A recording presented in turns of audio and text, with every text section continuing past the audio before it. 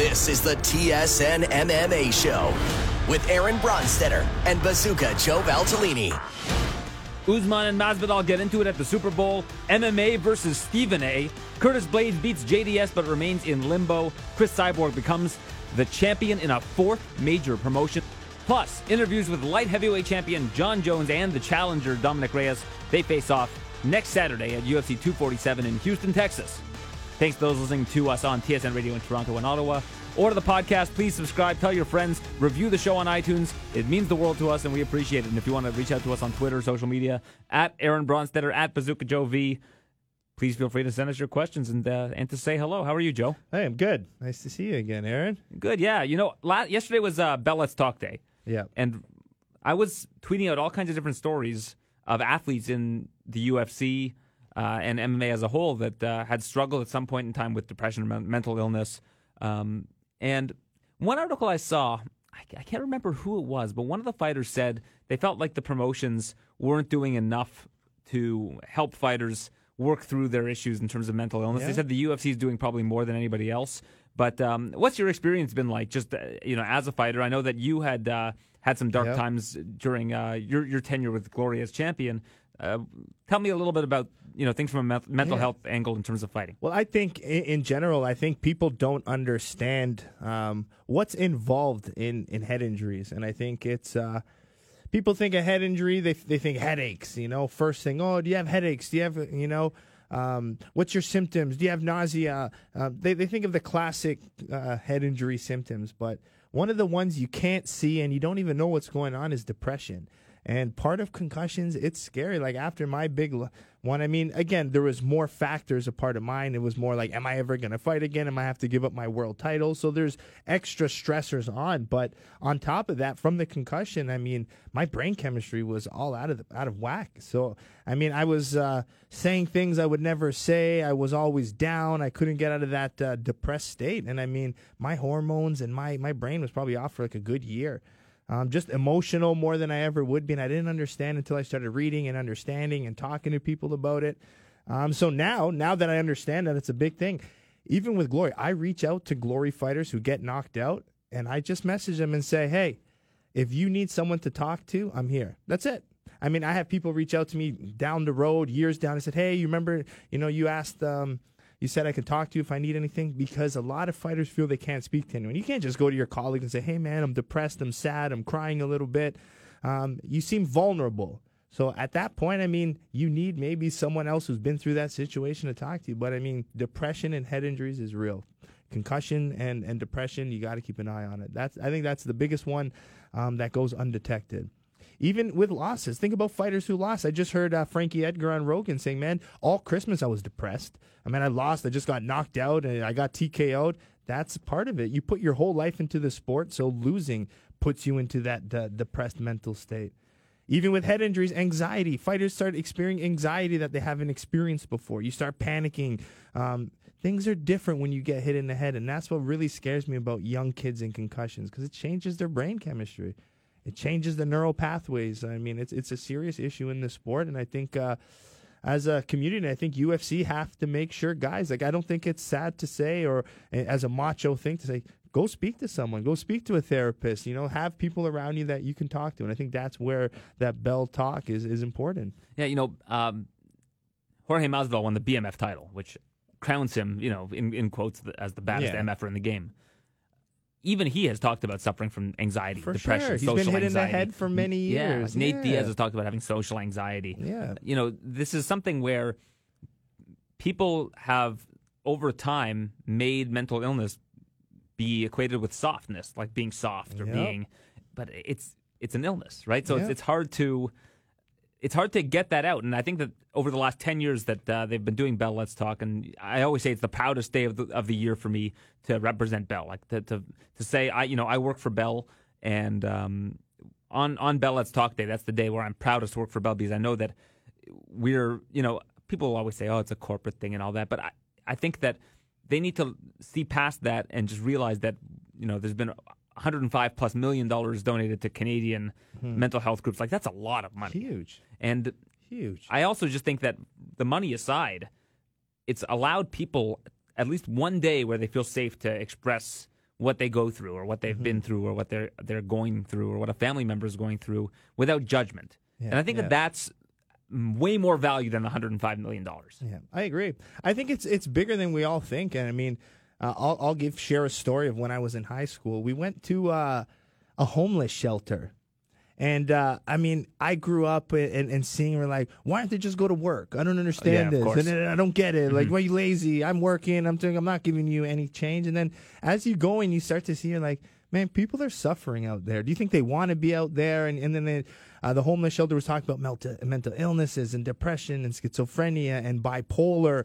And I was like, man, I didn't realize that, And then it started making me think of, different situations where I was like, you have to understand mental health in this society. It's everybody's probably suffering from some sort of it.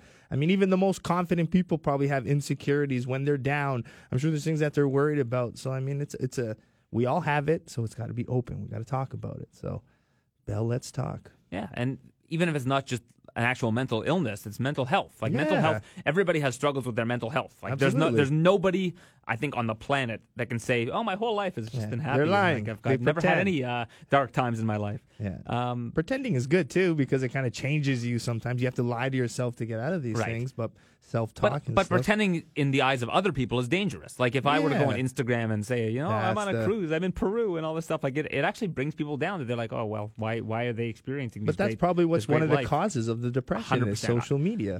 I was surprised. I was talking to Michael Landsberg yesterday, and he said that every year the number of suicides in Canada is 4,000. Yeah. And I think the amount of attempts was 80,000. Like it was a high number of suicide attempts, but 4,000 a year. He said it's basically been consistent across the board. And I said, I'm surprised it hasn't gone up.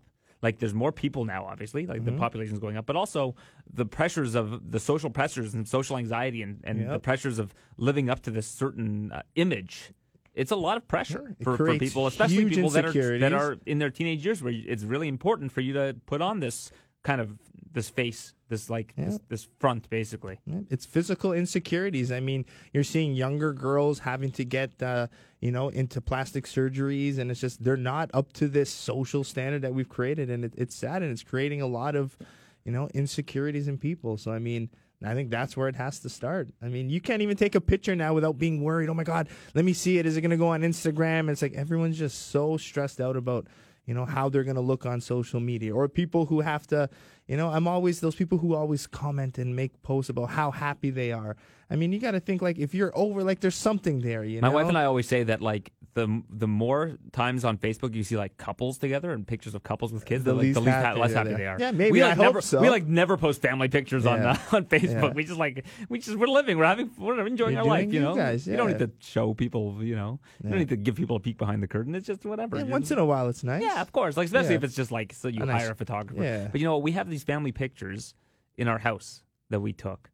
And my wife says she hates them because she was like at such a low point at that point in time when we took them. Mm-hmm. And she like looks at them and she like, they're such nice pictures of that but time. they're like, but they're such nice pictures. Like she's smiling, everybody's happy. Yeah. But like it was a time where like both of us were barely getting any sleep, especially her because she's, the mother is feeding the child. Obviously, I can't do that using the unfortunately I don't have breast milk that I can create. But like. It's really being a parent's very taxing in terms of like you lose a lot of sleep and there's a lot. You're busy all day and then you barely get any sleep at night and then you have to be busy again like over and over and over again. It's a cycle. But so when she sees those pictures, even though they're nice pictures, like it brings her back to like how she felt on that day and says and like it upsets her that we basically put out these pictures that we didn't put them out, but they're in our house, but put up these pictures that are like kind of a facade. Yeah, we need a new Bronstetter family picture.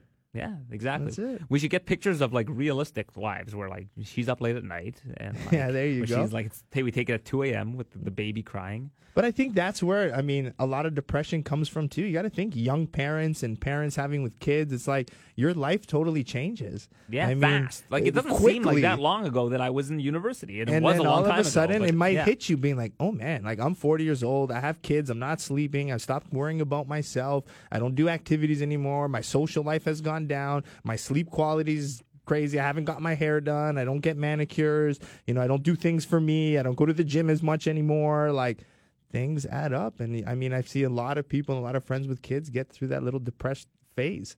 It's a thing. It's real. Well, why don't we transition to something a little bit less serious, like Stephen A. Smith? Positive. There Yeah, you go. there we go. I like how you started it, though. What was the word? MMA against Stephen A? Yeah, MMA versus Stephen A. Yeah, I like it. But that's what it is. It's funny because I kind of expressed my viewpoint on this on Twitter. Like him saying that Cowboy's a quitter to me is pretty unacceptable. Like I don't think you can. I don't care really who you are. You're not really qualified to say that. Would you agree with that? Like you really can't. Like maybe on that night, he lost faster than he might have lost on another night, or maybe because it's again a big event and he has in the past not been able to rise up to those occasions. But like to call somebody a quitter, that's put months of work into this one singular event, I think is just totally unfair. Yeah, I think it's unfair in both ways. Okay, because I think it's unfair for Cowboy to be called a quitter, because thinking about his past, his history, what he's done for the sport, that's not right to be called that. But I think when you look back at Stephen A's style, his journalism, his style, I'm going to call it his style. Yeah, his brand. His brand is very aggressive that way. It's very to the point. It's very aggressive at times. I mean, I feel our sport is a little different, but like where he's made his brand, like basketball, he's not maybe a basketball specialist. A lot of basketball players might feel, upset Don't that tell he him says he's not a those basketball things. specialist. Well, I mean, whatever it is, but compared to a coach or a player, like even if, I'm sorry, like even if I was fighting and Rogan goes, well, Joe should have turned over his low kick more, but excuse me? I should have done what? Like, I mean, I would take it personally too. Like, oh, Joe, like I've had Duke Rufus say things against my Raymond Downs. Like, I am pressuring. Like, what are you talking about? I'm in his face. How many shots am I have to sit there and take? I'm not moving. I'm sliding on the ring. Like, so you take things personally. Why I've lost friends in commentary because we take things personally. So I think he was trying to play his style to MMA, and I just don't think it works for it. Yeah, 100%. But that's the reason. Sorry, let me explain the reason for that is because MMA is a very insular sport. Like a lot of people that follow MMA, because MMA is every weekend, like they're watching MMA more than any other sport. They're not invested in any other sport. So when they see outsiders come into our space, as they like to think of it, like they're entering our space, they need to be educated on it. They need to be sensitive to the fighters. They need to like respect, what the fighters are doing. And it's not that Stephen A. doesn't do that. But the reason, like people that are getting upset about Stephen A. are overlooking his utility in that moment. His utility is he's on SportsCenter after a big event where you've got eyeballs that aren't normally on the sport. Like my sister watched that fight. This is the first fight she's ever watched. But there are people like that are big-time sports fans that watch ESPN all week and they're building to this event. And they're like, I'm going to check this out. I don't usually watch the UFC, or I've watched maybe one or two events here or there. I watched Ronda Rousey fight a couple years ago. I'm going to put $60 down, and I'm going to watch Conor McGregor because this is a big deal. And as soon as it ends, if they see Stephen A. Smith there, they've got a familiar face. Because like the people that are watching this event, a lot of them are looking for something that they recognize. Now, Joe Rogan obviously is a recognizable face, but if you don't listen to the Joe Rogan podcast, he's probably not super relevant to you if you're not a UFC fan. So to see Stephen A. Smith there, if you're a general sports fan, every general sports fan, football fan, basketball fan, they know who Stephen A. Smith is. So they see him there, and now suddenly they're like, oh, okay, well, this guy's in my living room every day, and now he's in my living room again, and this must be a big deal because Stephen A. is there. The ESPN have sent Stephen A. to be part of this big event for that reason, because Stephen A. doesn't go to low-level events. He goes to the big events. The biggest ones, yeah. And like you said, Stephen A. Smith isn't paid money so that everybody agrees with him. Yeah. It's the opposite. Yeah. He speaks in hyperbole. He's loud. He's brash. And he says controversial, things. like he's he controversial. wants to be. Yeah, and he says him. things that people will disagree with. And I think that he, in his heart of heart, believes that Cowboy quit that night. Yeah. I think that given how much of the sport he watches, and apparently he does watch a good amount of the sport, but not enough that he's like super well versed in it. But I'm willing to give him the benefit of the doubt that that's actually what he believed. And now people are saying, well, you really shouldn't say that. And his mindset is like, why not? He probably called Jay Cutler. He called Jay Cutler, the quarterback of the Bears, who's getting crushed by defensive linemen, defensive tackles. He called him a quitter for years and said he didn't work hard and said that he wasn't a good quarterback. That's still somebody who every day is going to the gym, is going to practice, is working on his craft and all that. It's not that much different. Like, listen, I know he's not getting punched in the face, but his body he's still putting his body on the line in a football game every weekend for whatever, 18 weeks of the year, whatever it is, even longer because of preseason and all that stuff, training camp. He's putting his body on the line, and this guy's saying that he's not a good quarterback, that he sucks, that he's, doesn't make good decisions, that he's got a low football IQ, like all of these different things, and he's sitting there in a chair in a studio. Yeah. But Stephen A. Smith works hard on what he's doing too. Yeah. He watches hours of sports every night. He's researching. He's at every event. Like I think everybody's just got to be a little bit. I hate to say less sensitive, because every time I post something on Twitter, I'm being too sensitive all of a sudden. Yeah. No, you're too sensitive.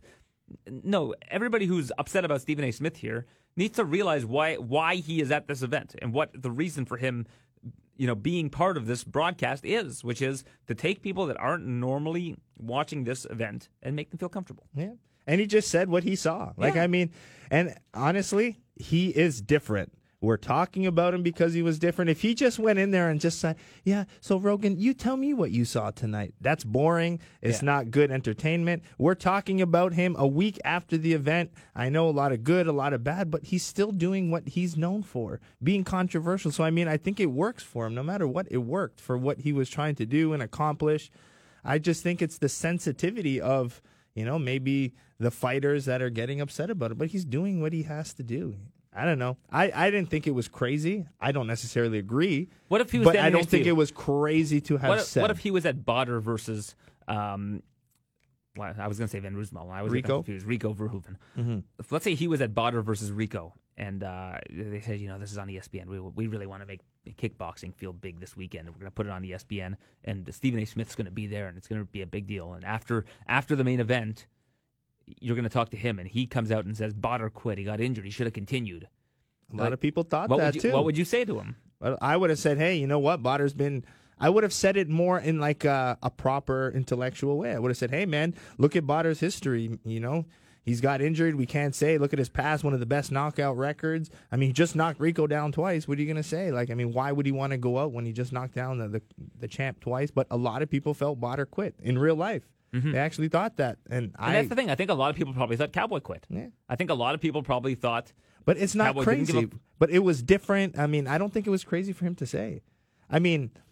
Again, in the context of nothing, you're talking about Donald Cerrone, but he's just being different. He's talking. I think people are blowing up what he's saying a little too much. That's my point. Yeah, but if Paul Felter had said, I think Felter was part of that broadcast, but if he had said, man, it really seemed like Donald quit in there, nobody would have said a word because he's qualified to say that. Yeah, Donald probably would have been mad at him, but of course.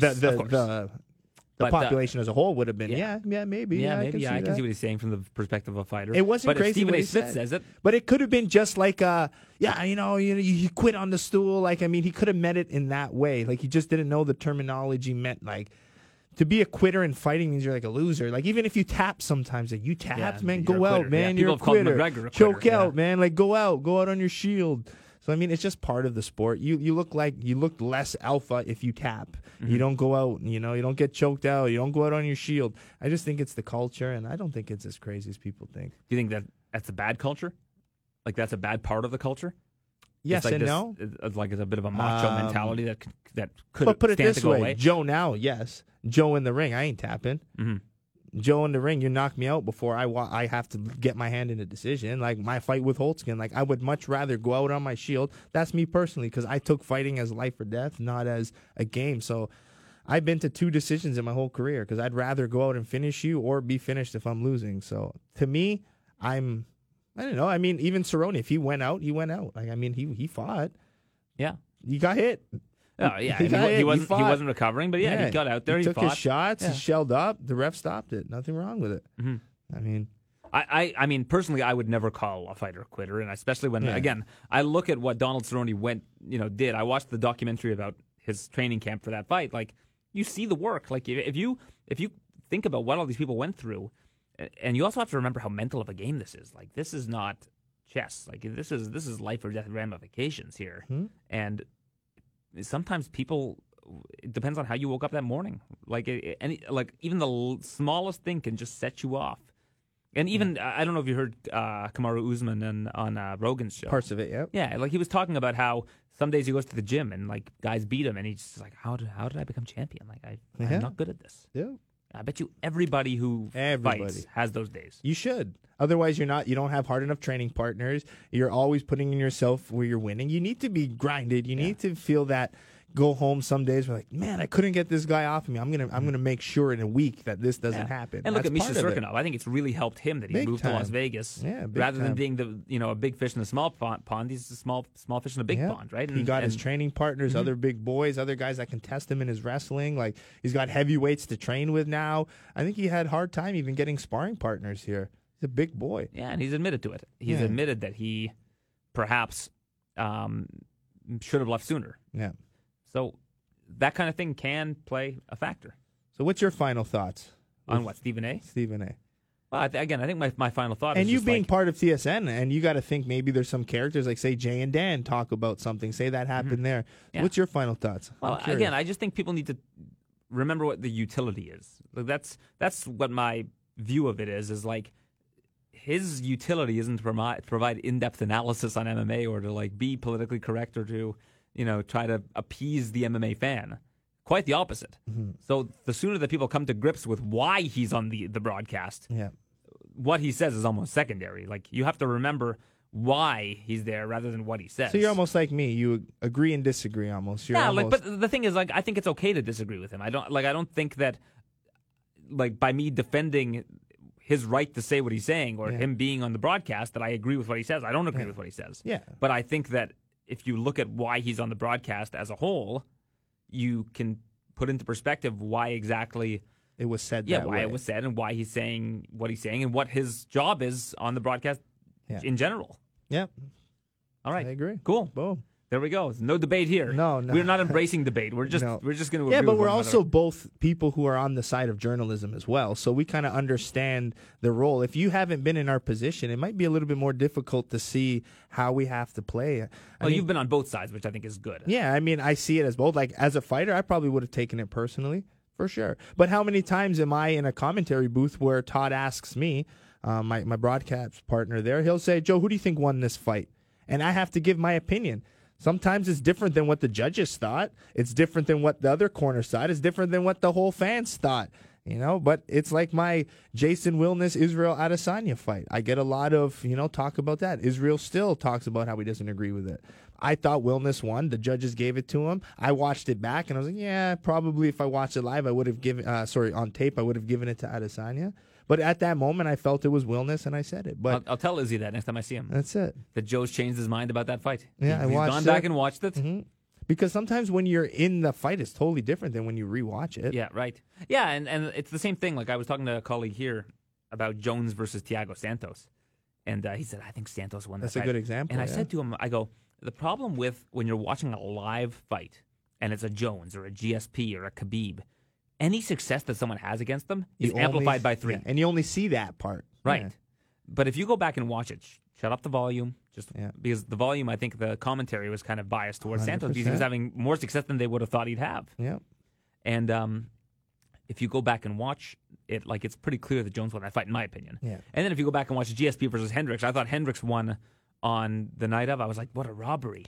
But if I go back and watch it, like maybe I'll think differently. I went back and watched. I thought Yoel versus Whitaker 2 was a robbery, and I went back and watched it, and it was a robbery. Okay, yeah. I was you have to I was rewatch. I was correct. Yeah. At least in my mind. Especially when you're commentating, because I'm looking down at notes. Like I'll say it honestly here. Like in that Rico Botter collision fight, the second time Rico got knocked down, I was looking down at my paper, so I didn't even get to see it live. I didn't even know what happened. I looked down quickly to kind of find a stat about, I think it was Botter, about one of his older fights. I looked So you just down. thought Grisham did the heavy lifting. Yeah. Todd was freaking out. I was like, oh, what happened? I couldn't even talk about how he set it up because I totally missed it. I looked down for one quick second to find a stat and a fact. Boom. And there's so many nuances in a fight where, like, if you look down for a second, you miss it. Yeah. There's so many things. So, I mean, that's why I try to tell fighters, I'm like, listen, this is my unofficial. I miss things. Like, it's hard, man. It's hard to watch live. Well, it's good that you're honest about it. I'm sure most others are not. I try to be anyways. And I think that's why it's good that they have a 3-man booth because sometimes because you at least get a dissenting opinion every now and then, and I always thought the 3-man booth needs me in the UFC. That's what I keep thinking. that you should join it. Yeah, think about it. There's always that MMA specialist, but the striking commentary is pretty poor. Do you think so? I mean, I The would striking know. commentary from a technical side needs a lot of work. Who's the best at? I think Cruz might be the best at it. Would It's you say? okay, yeah. I would say more with it, but I still think he misses a lot of things, not being a pure striker. I still think it's good with the way he does it, but I mean, I think there's a lot missed. Like there'll be like 10 low kicks and they won't even talk about it. And, they should keep it. I'm like, man, 2 rounds ago they were landing 100 low kicks. You guys didn't even mention it. Or the jabs landing. There's no what he should do better on the stand up is kind of weak sometimes. Like especially when you got DC maybe who's not a pure striker who doesn't look for those things. He gives really good tips about grappling and phenomenal. wrestling. And Bisping also, to his credit, has a lot of Bisping's good too. He's got a lot of knowledge in terms of grappling. I really like Bisping on commentary. But I mean, so I think adding a nice little striking specialist to it would just give fans a little bit more attention. Bisping's got one thing he needs to correct with his commentary. He says, "Look at that" all the time. Look at that. We're all looking at it. We're watching the broadcast. Yeah. But I'm sure we all have these little things. We all have little things. He's cut it down, I've noticed. But he knows it. We all have little things. There's a lot of things I need to get rid of. Oh, me too. I'm terrible. And I have over time. I'm repeating the same word. I like to say he's got a pressure. What do I say? Pressure and low kicks. Or like I say the same word for. You got to think like if someone's game plan is to pressure, you have to think of. You can't just keep using that word pressure. You have to think of different words to use. But if you're in the movie, in the game, you keep saying the word pressure because that's what I call it. But you have to say forward pressure. He's got to come forward. He's got to close the distance. You know, he's got to crash the space. You just need different words to just say pressure. It's difficult sometimes. There you go. Well, every time you say pressure, you got to like make a little mark. Yeah, with a I have pen. like a thesaurus list of different pressure words. Yeah, good. Well, Christian gave me that tip. All right. Well, there you go. It's good. It's good that he's looking up for you. He does. Some people are sensitive about that kind of thing, but it's good if you're able to listen and just take that kind of feedback. For sure. Every time I come back, and one of my bosses or senior producer says, "Let's watch this together." Like to me, that's like the biggest worst. gift. No, to me, good. I think it's That's the biggest worst gift for me. where we watch it and they say, "This is what you could have done better." Yeah. I'm like a sponge. I'm soaking it all up. I'm like, well, these people are TV people. Like they know what I could have done better. I would rather a colleague than a boss because I'd get a little nervous. I just hate hearing talent myself all the time. Just hate hearing myself. That I agree with that. I don't like listening to myself or looking either. and. But when they point out, it's just little nuances about television where they're like, you should have looked at the camera right there. It's like, okay, but why? Then they explain it, and you're like, okay, that makes sense. Understanding, but you don't have 2 shots, 1 shots, do you? You have Sometimes, but looking rarely. to where to talk, and the hand position for me was hard. The heck do I do with my hands? Like I'm an animated talker. I'm always using my hands. So I'm like trying to keep my hands in my pockets, not to go too much. It's distracting sometimes. Well, one of the feedback that I got from the Connor interview was, you've got to remember the camera is your audience, and it's like you got to pretend that they're part of the conversation. So every now and then, when you're asking a question, give a glance to the camera. Yeah, I agree with that. And I thought to myself, like, this interview did so well, and people loved it, and I got such good feedback. But this is the most important feedback. Like the negative feedback, the constructive criticism, is the most valuable 100%. feedback ever. Because even if I said this whole interview was a home run, if I can make it a grand slam, I want to make it a grand slam. Yeah. No, I agree. A part of me is trying to make it less like structured. You know, that's a big thing for me. I know we always talk about this. Every podcast we get into this kind of stuff. But I mean, for me, it's more of like, even with my in-ring, I don't want it to be, hey, how are you? Like so official for the guys. For me, it's kind of like, hey, man, how's it going? Nice to see you. And it just kind of rolls in a little bit more naturally and social. And I think that's helped me out a lot, especially with the fighters because we know each other. It's more of like a smoother transition. Like I find more like, it's different because you have to be formal for TSN sometimes. And it's like, so I like to do a little less formal when I'm with the guys, and they tend to open up a little bit better. Now, if I would have told you that Curtis Blades was going to be able to beat Junior Dos Santos without landing a single takedown, would you have believed me? Yes and no. Mm-hmm. Yes okay. and no. I thought he was going to win in the first 2 rounds. I called it. Mm-hmm. I thought he would have hit him, taken him down, and then did the work. But straight punches, straight, long, powerful, big. He's the guy, man. Yeah, man. And you called him out. That was your call in what, 2018? I'm pretty sure you called Curtis Blades. 2017, yeah. That was your guy. You haven't mentioned him in the last little bit, but now he's back. Well, yeah, I still have the utmost faith that he's going to be champion one day. But right now, there's Francis Ngannou, there's Stipe. Like, I don't know what's going to happen with the heavyweight belt because it seems Stipe is kind of taking a break until his eye is repaired. Cormier is like on the fence if he wants to continue, but he doesn't want to sit around and wait. And he doesn't want to fight anyone other than Stipe. Yeah, but imagine having that limbo in your life. Like you wanted to retire a year ago, and now, like you're sitting around, and it's like, well, how long am I going to want to wait? Like how am I going to be able to keep this up knowing that I want it to be retired at this time? Like there's got to be a mental battle that goes on there. And I'm sure Stipe's now at a point of his career where certain fights, big fights, the right fights. He's not going to fight 3 times a year, 2 times a year. He's always also injured. Like, this guy made me wait. I'm going to make him wait. Yeah, for I'm sure. going to make him There's sweat. games. There's games there. For sure. So, I don't know. What's the expected return for Stipe? It's They kind don't of it's kind of undetermined. His agent essentially said, like, until we have full clearance on the eyes and that, like, they're willing to say that, like, that his eyes are, like, 100% again and that he's, not a further risk of injury, that then we're going to start talking. And he's like, Stipe wants to face somebody that he hasn't beaten before. And I'm thinking, like, well, that rules out Francis and rules out Cormier. So who are they talking about? Like, is it just Blades or is it, like, Tyson Fury is somebody they keep mentioning? What was it? John Jones stepping up to heavyweight? Would that be a fight? Or there's no talk about that? Yeah, no, they've discussed that. Someone's also. mentioned it. I've It's heard been mentioned for years, Yeah. basically. Well, let's see what happens next weekend. We'll talk about that a little bit later on. But with Cormier, though, like, Cormier's got to think, like, this guy Stipe thinks he has leverage, but the real money fight for Stipe right now is the Cormier trilogy. Yeah, like, if Cormier walks away, Stipe's like, okay, well, I guess I'm fighting Francis again. Like, would you rather fight Cormier or Francis right now? Like, I think that Cormier for sure. probably Cormier because it's Yeah. a bigger fight, it's bigger money, and it's less risky. I think in terms of that striking, nobody wants to get in there with Francis. It's not to take anything away from Cormier, and Cormier No, is it's probably just more like all-round. life-threatening, physically Yes, exactly. life-threatening. Yeah, Right. So I think that right now Cormier has probably a little bit more leverage than he thinks. Like, if I was Cormier and I was doing interviews, I'd be out there being like, okay, well, if this guy doesn't want to fight right now and says he wants to fight somebody that he hasn't beaten before, like, I'll just retire. Like, it's not a big deal to me. I want it to be retired at this point in time anyways. I'd love to get this one back. But I think in his mind he wants one more. Of course he does. But, like, you got to play the game a little bit. Yeah. I mean, you're talking about gamesmanship. Yeah. I think that if Cormier threatens, like, listen, I'm just going to retire. If Stipe wants to play this game, whatever. He needs me as much as I need him. Yeah. And if he has that mindset, then... But I heard DC say, too, like, why does Stipe want to take that chance? Like, you got to think, out of the 2 fights they had, that was, 10 rounds? Yeah. Cormier won 8 of those rounds? Exactly. Well, it's not 8 rounds. It was... one of them was... The first one was the first round. Yes, and the second one was... The second one was 4 rounds or 5 So rounds. 5 rounds total. Yeah, 5 rounds. So he Cormier dominated... won 4 of those 5 rounds. Yeah. So, I mean, for Stipe, like... And all he had with those body shots in that last one that saved him. But before those body shots, he was getting beat. Yeah.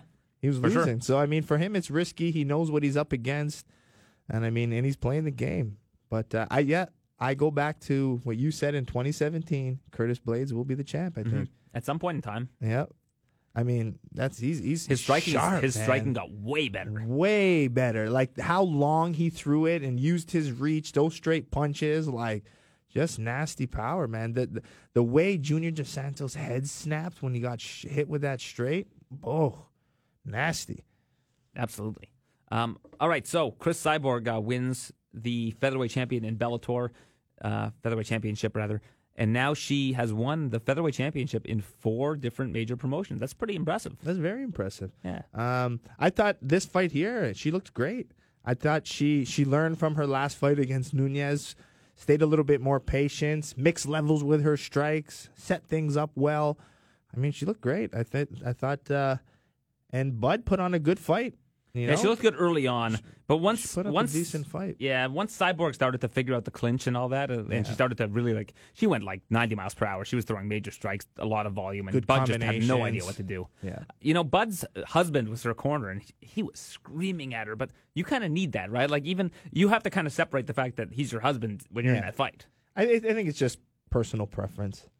I mean, some people like it like, what was it? Who was just, Frankie Edgar was on Rogan saying, like, I don't want my corner to just yell at me or something. He was saying, like, tell me what to do. Don't just start yelling at me. Things is like, I'll just tell them to shut up. Her husband went into you know panic what I mode. mean? Like, she was starting to lose. Yeah. But I mean, it's personal. Like, I'm not someone who likes to be yelled at.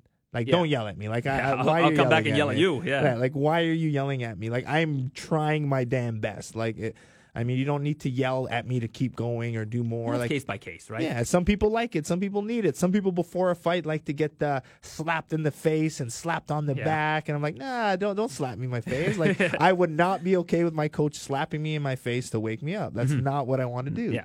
So, I mean, I you think need somebody who's going to personal explain. preference. You have an education background. You want somebody who's going to explain to you what you need to do Exactly. in like a manner where they're teaching. Yeah, I agree. I mean, I see a I'm lot glad of you different agree. philosophies. I should be coaching you. There you go. There's a lot of people that do like kind of like pinches. It's an old school boxing thing where like they pinch you.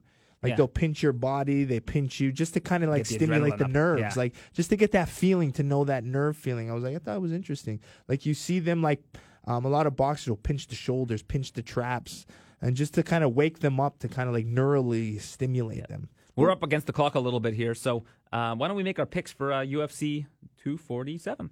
We'll probably do another pick next week, but why don't we look at UFC 247? Make one pick this week, and if we are able to do a show next Monday, I know you don't have your can do it, schedule yeah. yet. We can sort that out. But why don't you go ahead? I think for this one, I have to parlay again. All Just right. a quick shout Oh, out. why I don't we- hit my why- parlay yeah. last time. Yeah, Let's why don't not we, give me my credit for my parlay hit. Why don't we? I- Why don't we go over? Because Well, I get credit too. Right? you got credit so too. You have you had Angela Hill and I had Curtis Angela Blades. Hill. Both got finishes. Both looked good. It was like plus a 120. easy parlay. Yeah. Easy win And parlay I had for me. Herbert Burns, who also Yeah. got a good win. I thought you had Pudilova, and we talked about that, but I mentioned that because I Yeah, was I saying got I had confused. a Blades parlay in mind that I would have taken Pudilova with him, but I had made my official pick as Herbert Burns. all right.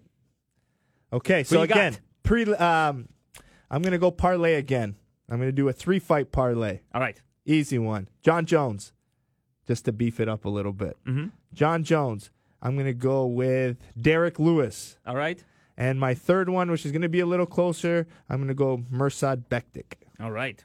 to beat Dan Ige. Okay. Well, that one I don't know if I agree with, but we'll see. Yeah, that's a solid parlay. We'll write that one down, put that in the books. I just can't. I can't go against the value of plus 325 for Dominic Reyes.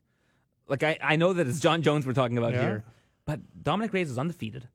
He's younger than John Jones. He has a great degree of athleticism, so John Jones might not have that much of an athletic advantage, maybe not even have an athletic advantage because Reyes is younger. He'll have the reach advantage, Jones, as he always does. But to me, this is the most dangerous fight that John Jones has had since the second Cormier fight. This is a guy who I think has very sharp counters, who's very athletic, who's not going to get taken down easily. He could be someone who poses a problem for John Jones. And at plus 325, again, an undefeated fighter who I think has a lot of upside. John Jones hasn't really been tested in a long time. Again, that's a credit to John Jones. But I think, but he's also looked kind of apathetic in his last two fights. His fight against Smith, his fight against Thiago Santos. He's looked a little bit apathetic, like he's going through the motions. And he's kind of admitted as much. He hasn't been able to get up for his fights as much. I think he's going to get up for this fight, but I think that Dominic Reyes poses a lot of problems to just about anybody in that division. And at plus 325, I think That's your pick? that counter left hand is something that is very dangerous. He throws it with the same kind of precision as a Conor McGregor. Like I don't want to compare the two, but it's just more that off his back foot, that left is very dangerous. And going back and watching his fights, it's a left that he can catch pretty much anybody with. He's going to be dangerous for at least 3 rounds. I mean, we'll see how dangerous he is over 5 and if he tires out. But again, he has a strong athletic background as a defensive back from playing college football, especially at his size. So that's Finish or decision? I think it would be a finish.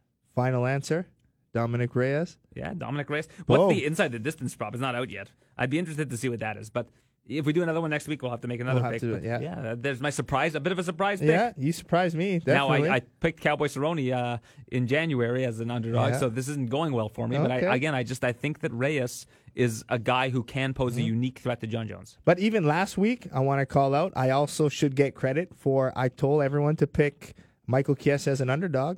I Yeah. called that out last time. Yeah, and that was a good value. That was a good value. And I did some side betting, and I won on that as well. So Yeah, there you go. I'm happy to have picked Michael Well, Joe Chiesa. won last year. He's got momentum. That's Let's it. go. I'm feeling it. And this Yeah. parlay is going to hit for me. Right now, you're up $2 on me. $102 to $100. Ooh, there you go.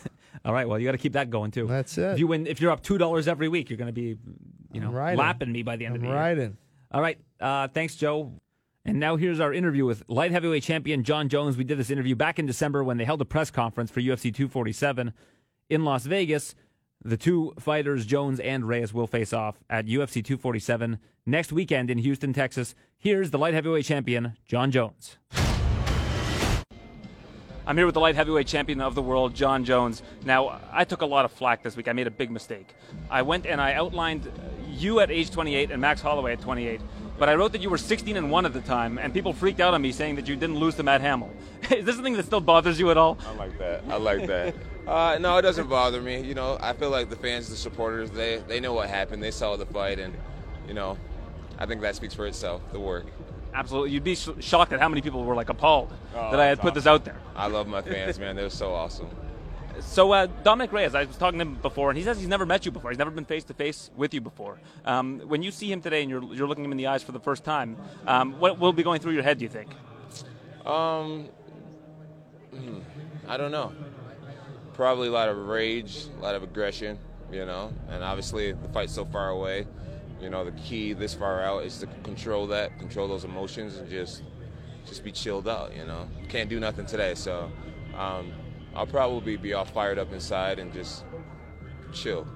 You've talked lately about wanting an opponent that you can get out of bed for, somebody that's really going to get you fired up. Now, you've beat undefeated guys before. You've beat guys that are younger than you before, but never someone who's both. Is that something that Dominic Reyes brings to the table that intrigues you? Nope, not at all. We all have ages, We're all undefeated at one point in our career. I believe the only reason why Dominic's undefeated is because he hasn't fought me yet. And I respect him. I'm training so hard. I'm super locked in. And, there's nothing I'm worried about. I'm just excited about, having a great camp and doing what I do best. You saw to change the rules recently on minimum thresholds, and they mentioned that you were a big reason for this, so that athletes don't have to go through the kind of thing that you went through, that Sean O'Malley's going through right now. When you heard about these changes in the rules, what were your thoughts on them? Oh, man, I was grateful. I was grateful that I was able to make a difference in the sport. Hopefully one day in the future, fighters and fans will appreciate it. All right, John, well, it's a pleasure spending time with you, and best of luck this February in Houston. All right, thank you, man. You be good. That was Jon Jones, and now we go to our challenger, Dominic Reyes, undefeated, looking to defeat Jon Jones and become the light heavyweight champion of the world at UFC 247 in Houston next weekend. I'm here with Dominic Reyes going for the light heavyweight title this February, Houston, Texas. How does that sound to you? Sounds beautiful, man. That's the dream, man. It's the plan. I mean, get that title and go home.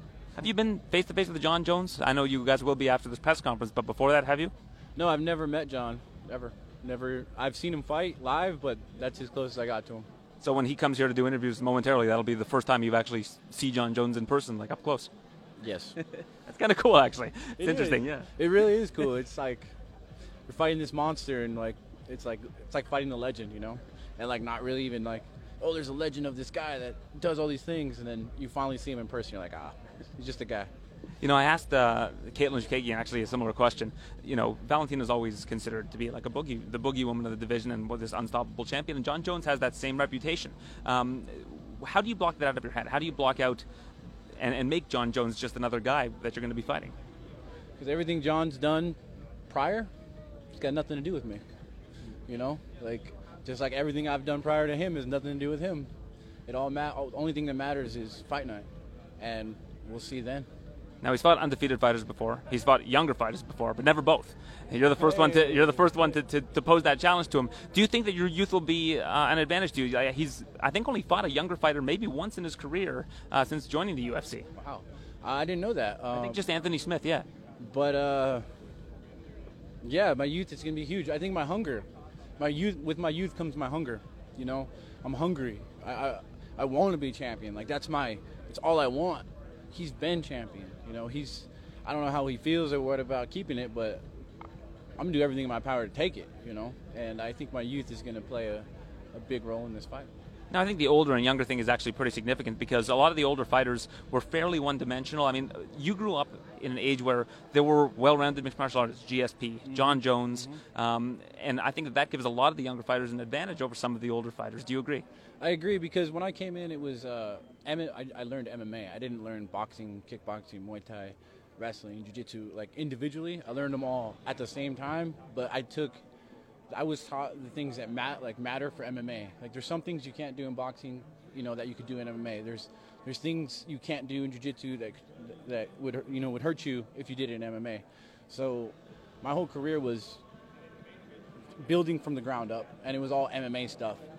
So yeah, I think it's been an advantage learning as a newer generation guy, I guess you could say. Now, I mentioned the idea of fighting someone the stature of Jon Jones in terms of the lore of MMA, but having fought Chris Weidman, a guy that beat Anderson Silva twice, being face to face with him, a guy that you probably watched coming up, do you think that helps prepare you for this moment? Yeah, I mean everything we've done up to whatever moment we're in has prepared us for whatever moment we're in, right? Everything I've done up to now prepared me from talking to you. And it's the same kind of thing. I mean, coming face-to-face with Weidman was really cool. It was like, whoa, it's Chris Weidman. Like, I'm looking at Chris Weidman right now. I'm about to fight this guy. And it was cool. And, like, I'm allowed to geek out a little bit and be, like, it just makes the experience so much better because I could fully, like, embrace it. I'm not trying to be, I'm too tough to be like, whoa, that's pretty cool. I'm fighting Chris Weidman, or I'm fighting Jon Jones. It's super awesome. But it still doesn't change the fact that I'm going to come out and take their head off. You could enjoy things without, losing your focus. You know what I'm saying? This has been a cool year for you. Obviously, the cherry on top is this title fight, but you've also got some great endorsements of Toyo tires and the Modelo. Now, I heard that this Modelo deal was good for you because it's actually been your beer of choice for some time. It's crazy. It's really crazy. Before the UFC signed with Modelo, that's the only beer I even drank anyway. So, I mean, it works out beautifully. It's like, my favorite beer? Sweet. I'll take it.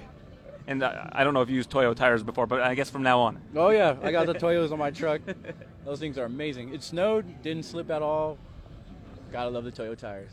All right, Dominic, thanks for this. I appreciate it, and best of luck in February. Thank you, man. That was Dominic Reyes. Let's see what he has to offer. Jon Jones, the light heavyweight champion of the world. I mean, nobody's really defeated Jon Jones, at least not by decision, submission, knockout. He lost once by disqualification to Matt Hamill. And while people get angry when I point that out, it is on his official record, and there's nothing I can do about that. So if you're mad, email the commissioner, Steve Mazzagatti, or somebody who's not me, and take it up with them. Thanks again for tuning in. We'll be back next week with more MMA goodness. Thanks for listening to the TSN MMA Show. For all the latest UFC news, visit tsn.ca/UFC.